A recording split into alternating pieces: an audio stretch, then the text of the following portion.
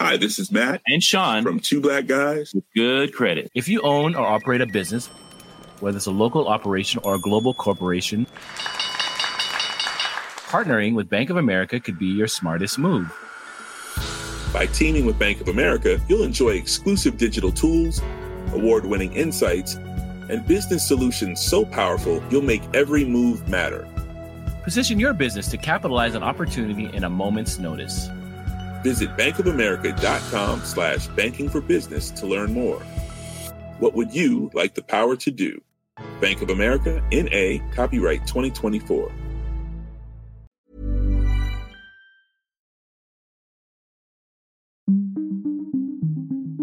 If I sent you a message right now, say via email or WhatsApp, how would you really know that it was from me? If it was an email, one way to check would be to look for my exact address in that big jumble of text that sits at the top of each message. Now, of course, that could be easily spoofed. Fortunately, underneath most modern communications are some useful bits of security that can prevent incursions from hackers who want to pretend to be me. There are many ways that this security works, but in essence, messages will typically be encrypted with an electronic key before they're sent over the internet. When those encrypted messages reach their destination, a different, secret electronic key can be used to decrypt them. Now, a hacker might still intercept any encrypted messages that are flying around over the internet. But because they don't have the electronic keys to decrypt the messages, it would take them a long time and a lot of computing power to read or edit my messages to you.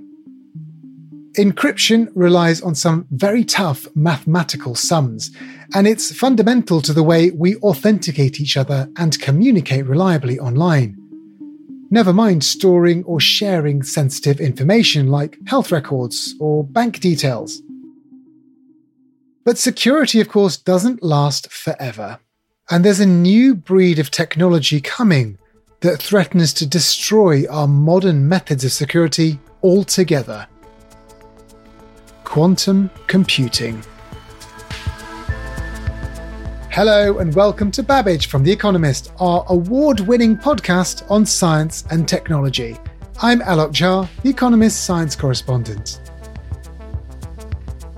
Quantum computers will be able to solve mathematical problems faster and more accurately than modern digital computers can.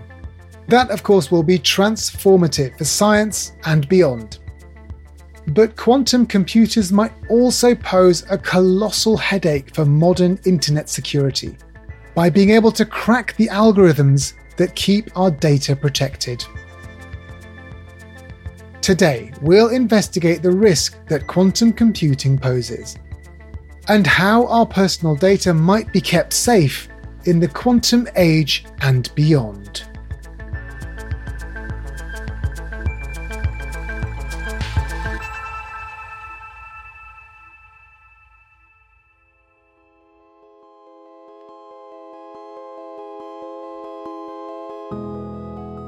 A quantum leap in quantum computing. Within a few years, it's hoped that's IBM's Q-System 1 quantum computer, will be cracking calculations that would take a standard digital computer years. Chinese scientists have announced their development of the most powerful quantum computer in the world. It works 100 trillion times faster than the fastest supercomputers out there. This technology is expected to totally transform the way in which we store data, process information, and develop technologies. Quantum computing is one of those technologies that's always been just over the horizon. It promises some enormous things. It's a completely new way of doing computing that could supercharge everything from basic scientific simulations to discovering new drugs, to optimizing trading algorithms on stock markets. Quantum computing is very complicated, and for decades, efforts to build the basic component parts, the so-called quantum bits or qubits, this is the technology that would allow the processing to happen, well, that's all been painfully slow. In the past few years, though, things seem to have been accelerating in a positive direction. Quantum computers are different. They're different than our digital, what we call classical computers that we have today, right, in our pockets, in our cars, in our homes. Krista Savori is a leading engineer in Microsoft's quantum computing group. A quantum computer relies on quantum mechanical principles to operate. It still operates on bits, but now these bits can be in quantum states. Okay, let's start from the basics. You said that classical computers operate using bits. For people that have never needed to understand the underlying mechanisms that make modern computers work, can you just explain what actually a bit is? Think of a bit, a lot like a light switch in some sense, right? Your light switch is either on or it's off, right? It switches on or off. In our classical computers, everything operates on these on-off switches, which ultimately are a transistor. That's how we implement it. But these bits are 0 or 1. And all of the things you're doing, email, video, right? All of these things on your classical machines, behind the scenes, it's strings of zeros and ones, strings of bits that encode and map to what you do with your computers. And so the bits on quantum computers are called qubits. How do they differ from the more familiar bits? Yeah, a qubit is a quantum bit. It's this quantum state. And these quantum states can take on the form of different properties than just being binary, than just being on or off. They can actually be in a combination, we say a superposition, of on and off. It's a linear combination of on and off, of 0 and 1. And this is what a qubit is, right? It's this quantum state that can take on this combination of 0 and 1. And from these qubits, you can make up larger quantum states, and you can also take advantage of quantum mechanical behavior. These behaviors you can then kind of orchestrate. You can orchestrate through a quantum algorithm, and it enables you to do things, in some cases, much faster than you would be able to do on a classical computer.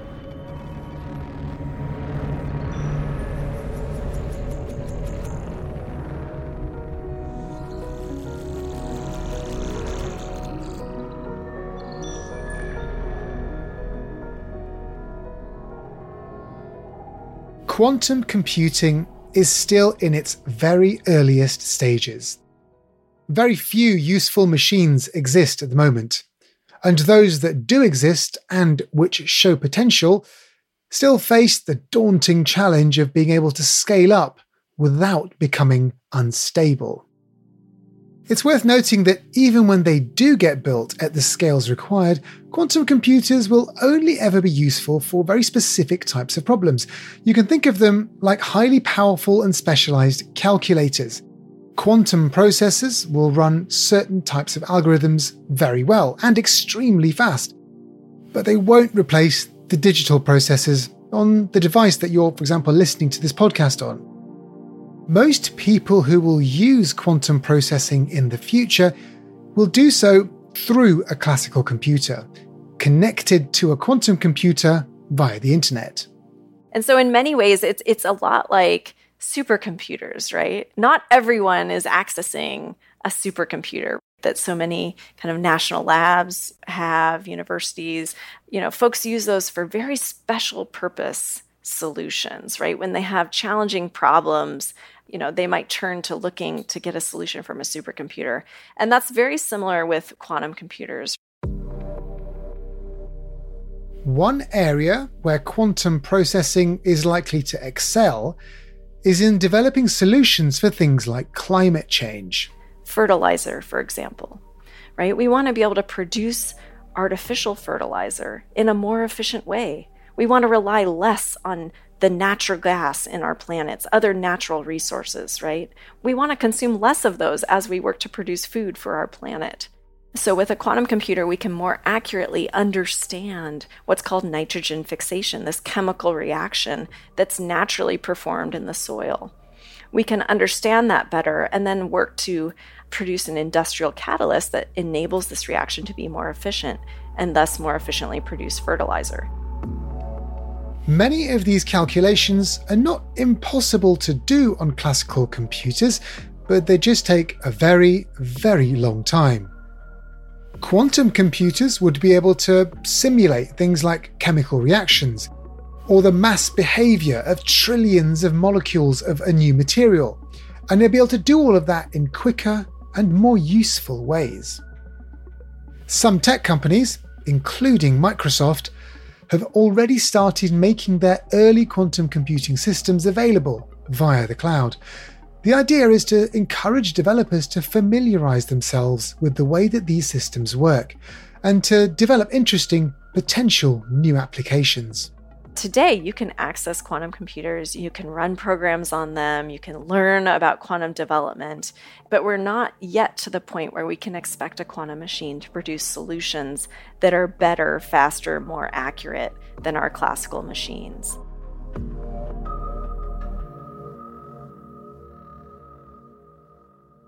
All of that sounds very promising. But there's also a darker side to the coming quantum age. The extreme problem-solving ability of quantum computing also poses a rather large threat to the way that the world's data is kept safe and secure. It's worth pausing here for a quick explainer on modern cryptography. In other words, how your data is kept secure today. There are two main purposes. Tanja Lange is a cryptography specialist at the Eindhoven University of Technology in the Netherlands. So one is really coming from the ancient Greek, the meaning of cryptography, which is secret writing. So you're trying to communicate in secret. Well, that's something which we often have a desire for. So we want to communicate with somebody without somebody else listening in. So in cryptography, we often model the parties who want to communicate as Alice and Bob.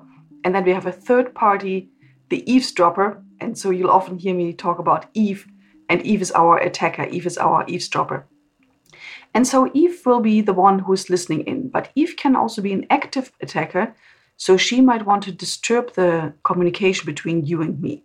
So if we make an appointment, hey, let's record this interview, and, well, we fix a time slot, then Eve might send us an interference, and instead of meeting at 3 o'clock, I think we're meeting at 5 o'clock, and then this interview will never happen. And so cryptography is supposed to protect the secrecy of the information and also the integrity, so that nobody can modify the message. And also, it would be bad if Eve could modify who it comes from. So it should be a message from you to me. So also the authenticity. Okay, so in modern life, where does cryptography sort of fit in? Where is it used in day-to-day ways which we might not be aware of when we're using them?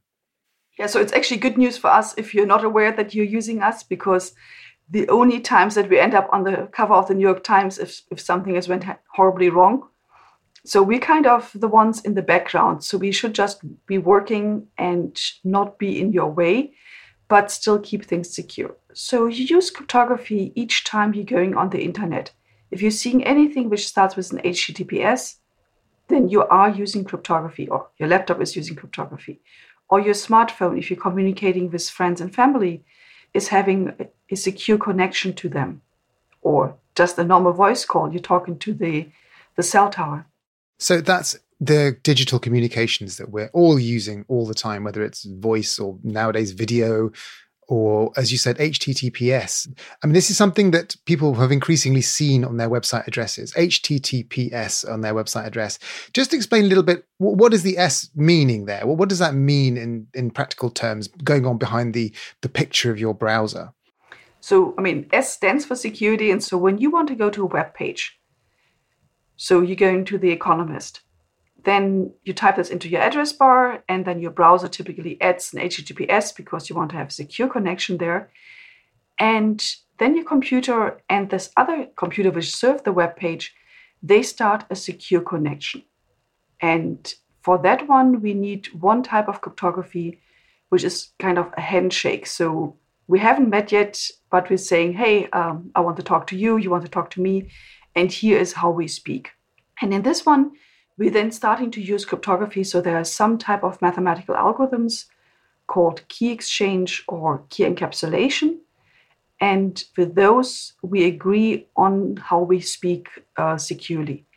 And it's kind of a magic thing that we have there. So we haven't met, my computer hasn't met the server of Economist, but we still are able to bootstrap security from something in the mathematics, which are called one-way functions. And once we have this key, then we can start sending a lot of information. That's where the bulk of the web page comes, all the text, all the videos. If you're hearing this podcast from the web page, you're downloading audio through this. The encryption system is called public key cryptography. You can think of this as a bit like having a door that can be locked by one key, but which can only be unlocked with a second secret key. You can distribute the locking key freely, because if anyone has that, they still won't be able to unlock the door. It doesn't compromise your security. Anyone who wants to send you a secure message can use your locking key to encrypt their message. Once encrypted, only you can decode the message using the secret unlocking key. One of the most widely used encryption mechanisms on the internet is called RSA. In RSA encryption, the locking key is a very large number that anyone can use to encrypt their messages to you. The encryption works by using prime numbers. Now, these are numbers that are only divisible by 1 and themselves. So 3, 5, 23, 739, 2,441, these are all prime numbers. Part of the RSA encryption mechanism requires that 2 prime numbers, much bigger than the ones I've just listed, 2 prime numbers need to be multiplied together. So you take 2 numbers, you multiply them, but then somebody who gets the task of figuring out which numbers you multiply to get a very large number, that one is a lot harder. Now, of course, if you're trying this with 3 times 5 is 15, you barely notice that splitting 15 into 3 times 5 is harder than multiplying them. But it gets a lot harder. You can try this on your computer, pick some larger numbers, and you'll see the computer slow down significantly. And of course, with cryptography, we use those numbers much beyond what your computer could possibly do. If a hacker manages to intercept an encrypted code, then they face a tough task to break that code. To crack RSA encryption, a computer has to work out which pair of prime numbers multiply together to make the code that it's found. It's a mathematical function called factorization. Now, if the number was small, say 15 like in Tanya's example earlier, then it wouldn't take even a millisecond for the computer to work out that its prime factors are 3 and 5. 3 times 5 is 15. But RSA encryption does not make things that easy. The prime numbers it uses to build its codes are typically hundreds or even thousands of digits long. A classical computer would take a ridiculously long time to figure out how to factorize a strong RSA encryption system. If it was using a brute force approach, in other words, just systematically guessing, a digital computer would probably take billions of years to solve the problem, which means the encryption is functionally unbreakable with modern technology. Quantum computers, on the other hand, could be designed to tackle these prime number factorization problems exceptionally quickly. Rather than billions of years, it might only take a few hours or less for a quantum computer to crack an RSA code. And that would be very bad news for all of us and our security. We don't really know when such a big quantum computer will exist, and there are estimates, they're a little bit with a range, so nobody expects it sooner than 10 years. pretty much everybody expects this within 30 years. If you have any applications like your health records as a person, or if you're an industrial person, you will have company strategies, you will have designs that you consider so proprietary that they don't even go for patent. Think of the famous Coca-Cola recipe that nobody actually knows except for Coca-Cola safe somewhere. Those things, if they ever get transmitted over the internet, and if our big eavesdropper Eve is recording them now, then there's one big problem. Namely, the attacker in, is it 10 years, 30 years, would take his quantum computer and then be able to decrypt his recorded messages from today. When a quantum computer like this becomes available, the world could suffer the broadest, deepest data breach in history. Decades of secret intelligence, credit card details, intellectual property, military and medical data could become as easy to read as the articles you subscribe to every week in The Economist. So I've been talking about the doom scenario of if we don't do anything. The good news is there are actually some functions which are not affected by quantum computers. If we could change our cryptography systems to those new functions, the data breach could theoretically be avoided. But what are those functions? And how can the world change its systems to make use of them? That's coming up.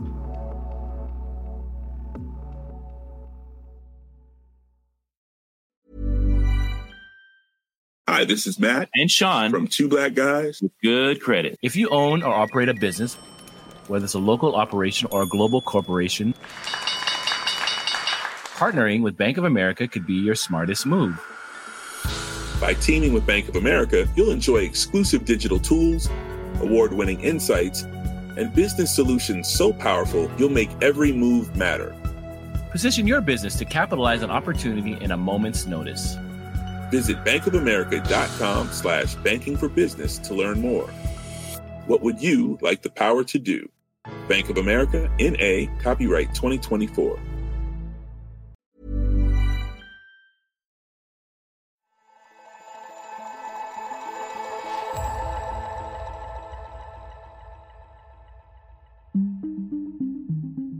Today, we're exploring a world in which quantum computers could overcome the way that our sensitive data is kept secure.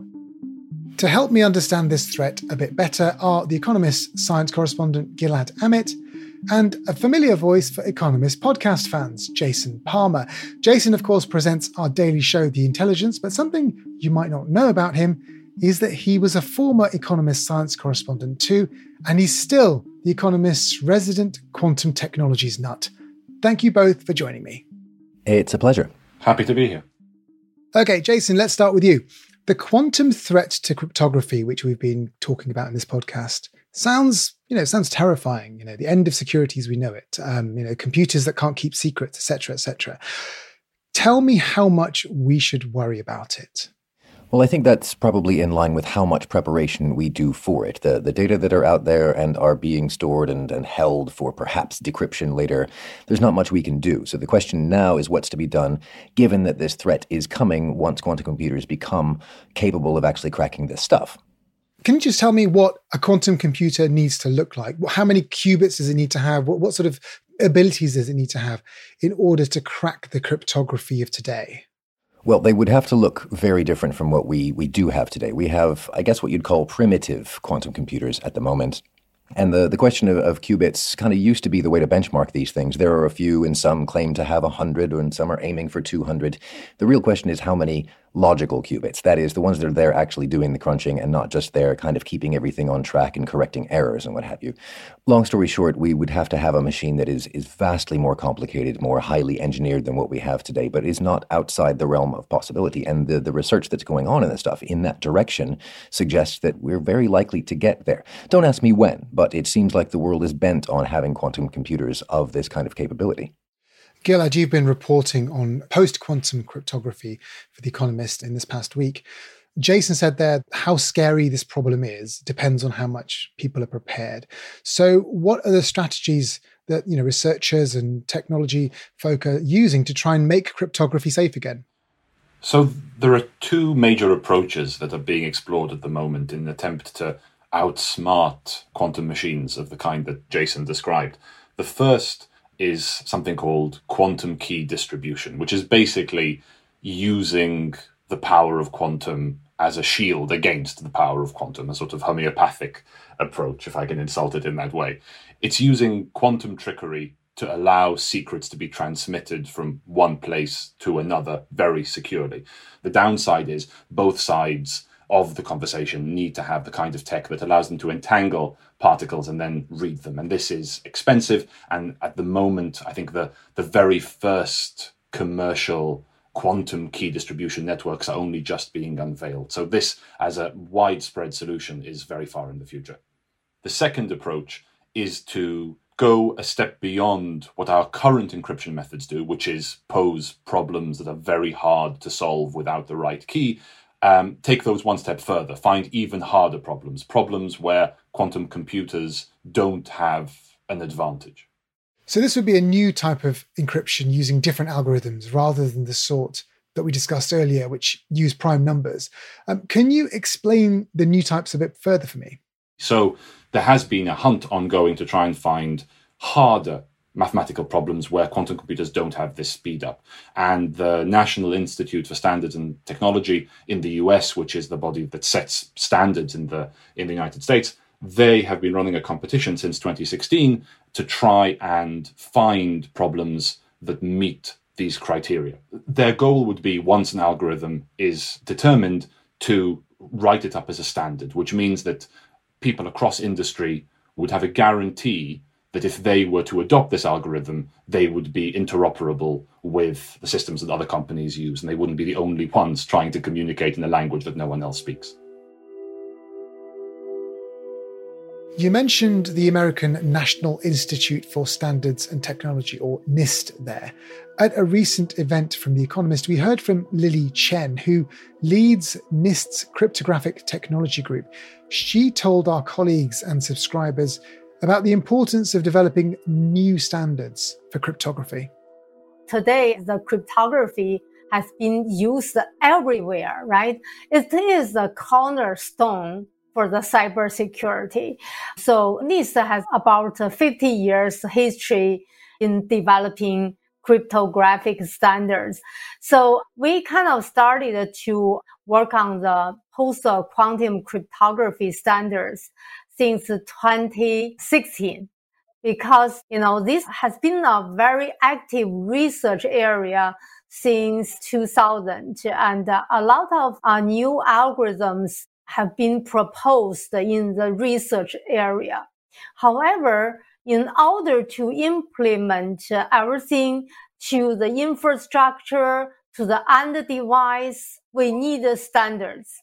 So after the first call for submissions, we received 82 submissions worldwide, and from 25 different countries and 6 continents. So this is a community effort. So NIST just lead this effort, evaluation, analysis, and test in the current internet protocols. So after the 5 years, we kind of narrowed down twice. We plan to have our draft standards for public comments in 2023 and then publish the standard to 2024. So Gilad, NIST has opened up the field to find some of the best and hardest algorithms. And earlier this month, they announced the winning candidates, or at least the winning candidates so far. Can you just take me through what the most promising algorithms are that have emerged from this competition? So this is a competition that's been running for 6 years. And after 3 intensive rounds of sorting, NIST have finally announced 4 finalists as well as 4 what they call alternates, which they're considering in a subsequent round. They basically break down into 2 types of algorithm. One is allowing you to transmit secrets, and the other allows you to know that the person you're transmitting secrets to is who they really say they are. And so these 2 types of algorithms are both very important because they underpin our internet communications. At the moment, they have identified 1 candidate for secret sharing and 3 for identity verification. But because they want to make sure they have a backup, they have this set of alternates which they're considering, which are going to provide an alternative mathematical route to allowing secret sharing. So how do those algorithms that are winning the competition at the moment actually work? Most of these at the moment rely on a type of mathematics which is very complicated, called lattice cryptography. And what it basically boils down to is, if you have this infinite grid, can you work out the distances between one point and another on this grid reliably? There is no guarantee that quantum computers won't ever be able to crack it faster than regular computers, but so far there is no indication that they might be able to. Okay, yeah, well, that makes sense. And in fact, Tanja Lange, who we heard from earlier, it also explained to me how another one of those promising algorithms actually works. So if you think of what are other one-way functions that we have in life, so one-way functions could, for instance, be a mixing of colors. So if you take like a nice combination of red, green, and blue, you can make any color from this. And if I show you some color as an output, it's hard to figure out what the input was. Okay, so let's assume that I'm meeting you now, and I want to make sure that later on you can be sure that something came from me. And I'm showing you the fingerprint of my mixed color. And then later I'm going away and I want to send a message, and you should be sure that it was me. And then in order to make sure it was me, I'm including the input colors. So I'm telling you I had 20% red, 30% blue, and 50% of yellow. And so then you know, well, you mix those colors, you look whether it looks like what I had sent you, and then you know it was me. So you now have a very simple way of authenticating, and it's just showing it was me. Now in cryptography, we need a lot more. We need to authenticate messages, not just people. But from this example of authenticating a person, we can actually bootstrap to authenticating bit strings. And so we can actually authenticate messages. And so this simple example is a basis of what is called hash-based signatures. So it sounds like there could be quite a few methods that would provide good encryption in a quantum age. Jason, what's the importance of having an international standard for all this stuff? Well, for one thing, so that everyone is working towards the same goal, so that everyone who develops a standard, their kit can talk to everybody else's kit and everything remains secure. Another is if all the professionals who think about this stuff have one standard, everyone concentrates all of their kind of white hat hacking efforts to try to break it. If it gets the thumbs up from an agency like NIST, that is already a good imprimatur, a good reason to say this one's probably pretty solid. Everyone will pile in and try to break it. That's good. We want people to have a go. And if there are frailties of the system to be found, they should be found. Yeah, because there's no doubt that if there is a frailty, someone's going to find it. So you might as well find it and fix it as soon as possible. I mean, that's applicable to all computer science. Exactly that.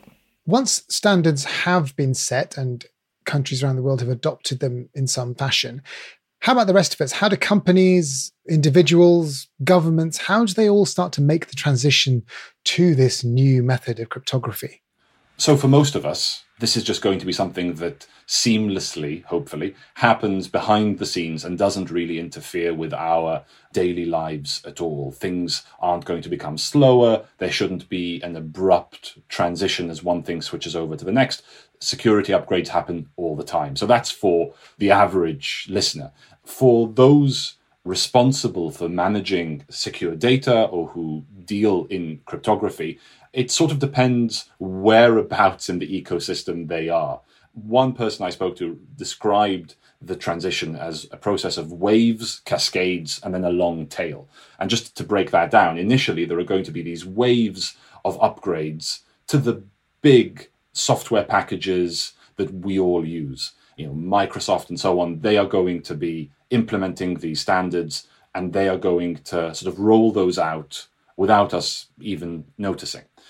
Then there will come the cascades, which is when organizations who maybe use a specialized product that relies on a big software package, they are going to have to make specific changes to their systems to ensure that they're compatible. And then finally comes that long tail, And this means that every device that communicates nowadays, whether it's a Wi-Fi connected fridge or whether it's an MRI machine in a hospital, these also need to be transitioned, and there is nobody externally looking out for you. So this is where it really falls to the chief information officers, the chief security officers, or whoever most closely approximates that role within an organization to inventory the devices they have, the cryptographic techniques they use, and make sure that they are keeping up with the standard. And Jason, I'm assuming that all of these transitions, when they come, will happen at different rates for different organizations and different people. You mentioned earlier that acting early is one way of stopping this being a terrifying problem. Just explain what the advantage of acting early is.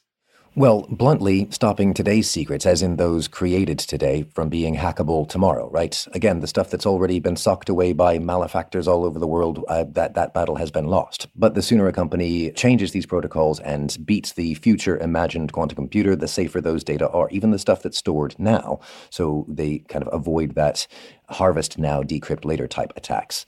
And if you have that, then you have something of a selling point, right? We are post-quantum cryptography ready. In an ecosystem where only some people can provide that security, that's going to look like a real plus. You know, something that this whole transition reminds me of is the millennium bug, or Y2K bug, that everyone got concerned about a couple of decades ago. And there was a lot of publicity around it. People were terrified that computers would just stop working. And this is really in the early days of the web as well. So even fewer computers are online. Yeah, but we mustn't forget that with all this excitement going on, there are some very, very worried people all over the world. The millennium bug, has it struck or hasn't it? 35 minutes from now, we'll know what's happening in this country, what's happened over all the rest of the world. Those bugs are going to crawl all over our computers and make the planes fall out of the sky. Are they doing it or not? Well, now let's look at. But in the end, it worked out okay. And people, perhaps at the sort of personal computer level, thought, well, what was all the fuss about? Because Gilad, I suppose, in the background, that's where all the work happened, at the sort of computer server level, at the level of chief information officers and others. Is the current quantum threat something similar, where it is a worrying thing, but the ability to do anything about it is sort of far away from people's desktops? I think it's a very fair comparison to make. The two are often compared. I think the one major difference is that people woke up on January 1st, 2000 and could see whether or not their preparations had paid off. There was a clear countdown, and then a sigh of relief could be breathed. Here, there is no such clear moment where we can tell if our preparations have paid off. So that is really the big difference, is that we know the impact is going to be severe. Jason's outlined the threat this poses to data, but we don't really know when this will happen. So we're going to have to be careful for a lot longer. And the point is that we probably won't hear when computers of that capability are reached, because it's an incredibly good skill to have that you don't want everyone to know that you have. Well, Jason, just going far into the future, I mean, how likely is it that any standard of the types we're talking about today and that we're hoping will, help computers stay safe in the sort of post-quantum age, how likely is it that those standards will eventually be superseded too? Were they going to be good enough as quantum computers get even more advanced in 20, 30 years' time? I think it's entirely possible, if not probable, that this is not the last answer when it comes to these protocols. This is a good first stab at it.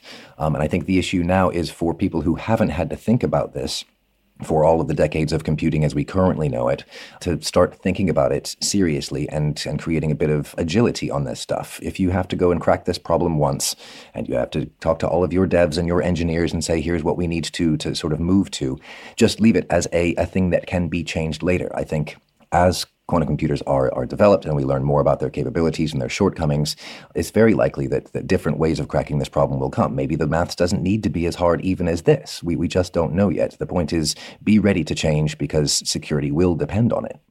I was briefly getting optimistic that we might have cracked something to sort of keep computers safe from the post-quantum world. But Gilad, Jason has just pointed out that it's potentially forever, there's going to be a new doom on the horizon. I mean, is that the case? Or give me something to be cheerful about. Well, I'll start with the bad news, which is I completely agree with Jason. Everything he said is absolutely right. That's not good. That's not. I mean, the good news comes in two flavors. One is we're already using systems for which there is no guarantee of their security, and they haven't been broken in catastrophic ways as yet. So the best way of testing the security and being reassured about the security of a system is to use it and to put it in front of as many bored hackers as possible and see, can it survive exposure to the real world? So that's the only guarantee we have now, and that'll be the guarantee we have in future. And it's a pretty good one. The better news is that we can hedge our bets somewhat, partly by making sure that we are as agile as Jason says, and we're capable of just wrenching out one lock and inserting another, and that doesn't involve redesigning our whole system.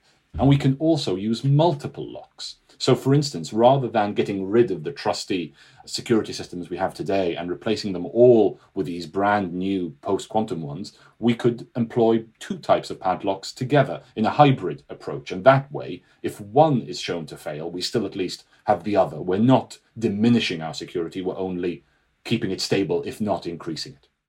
Okay, well, that's fascinating. Gilad, Jason, thank you both very much for joining me. Thanks, Alok. Always a pleasure. Thanks also to Krista Savore and Tanya Langer. And thank you for listening to Babbage. You can read Gilad's and Jason's articles on post-quantum cryptography in the current edition of The Economist. As always, find your best introductory offer at economist.com/podcast offer. Babbage is produced by Jason Hoskin, with mixing and sound design by Nico Rofast. The executive producer is Hannah Mourinho. I'm Alok Jha, and in London, this is The Economist.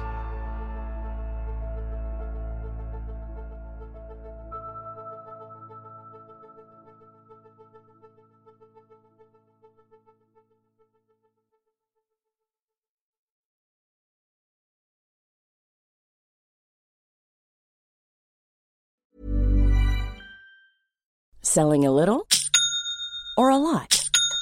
Shopify helps you do your thing however you cha-ching. Shopify is the global commerce platform that helps you sell at every stage of your business. From the launch your online shop stage to the first real-life store stage, all the way to the did we just hit a million orders stage. Shopify is there to help you grow. Shopify helps you turn browsers into buyers with the internet's best converting checkout. 36% better on average compared to other leading commerce platforms. Because businesses that grow, grow with Shopify. Get a $1 per month trial period at shopify.com/work. Shopify.com/work.